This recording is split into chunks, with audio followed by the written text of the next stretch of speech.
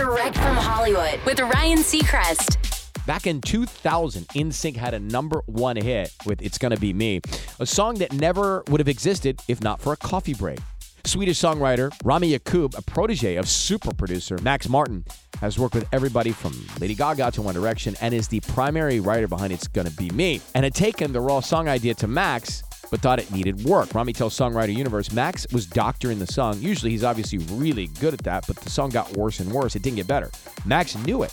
We thought the song was lost. At that moment, I went into the kitchen to make some coffee, started humming the chorus melody of It's Gonna Be Me to the rhythm of the percolating. Max yelled out, "What are you humming?" I hummed it again. He thought it was a great chorus, so we finished it based on that. And if you listen closely to the rhythm of the track, it's got coffee machine vibes. That's Direct from Hollywood.